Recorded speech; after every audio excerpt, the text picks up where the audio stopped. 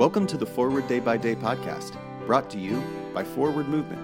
We're glad you're here and hope you'll share us with your friends.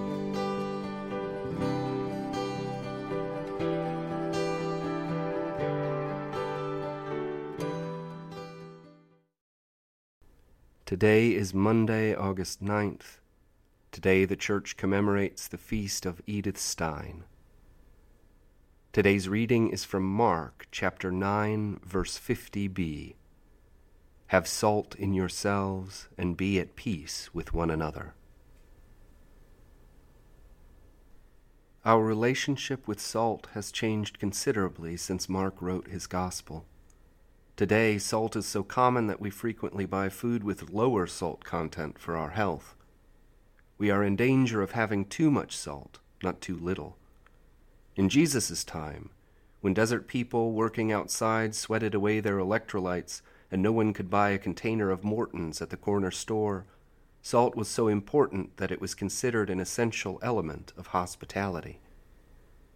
When Jesus tells us to have salt in ourselves, he instructs us to look inward for what is most important.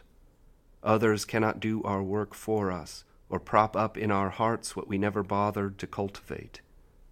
We are responsible for nurturing in our souls what can bring us health and happiness. We do need other people in our lives. Jesus certainly recognized the importance of community. He also recognized that when we demand that others provide us what we lack, we will be disappointed and resentful. Only when we have found happiness and wholeness in ourselves and our relationships to God can we accept and love people for who they are. Then we can be at peace with one another. Pray for the Diocese of Duke in South Sudan. And today's moving forward, what steps can you take today toward happiness? I'm Ian Lash, and it is my pleasure to read this month's Forward Day by Day Meditations, written by Adam Trambly.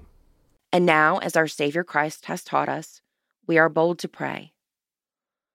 Our Father in heaven, hallowed be your name.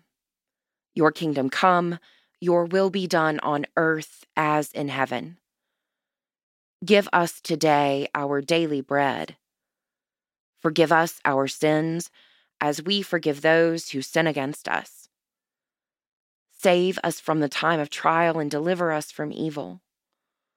For the kingdom, the power, and the glory are yours, now and forever.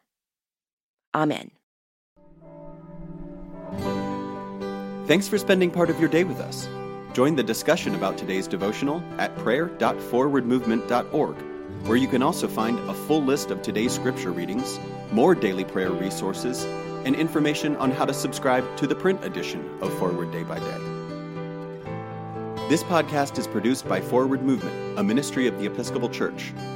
Make a donation or explore our full catalog of books, small group studies, and personal spiritual resources at forwardmovement.org. May God bless you and those you love this day and always.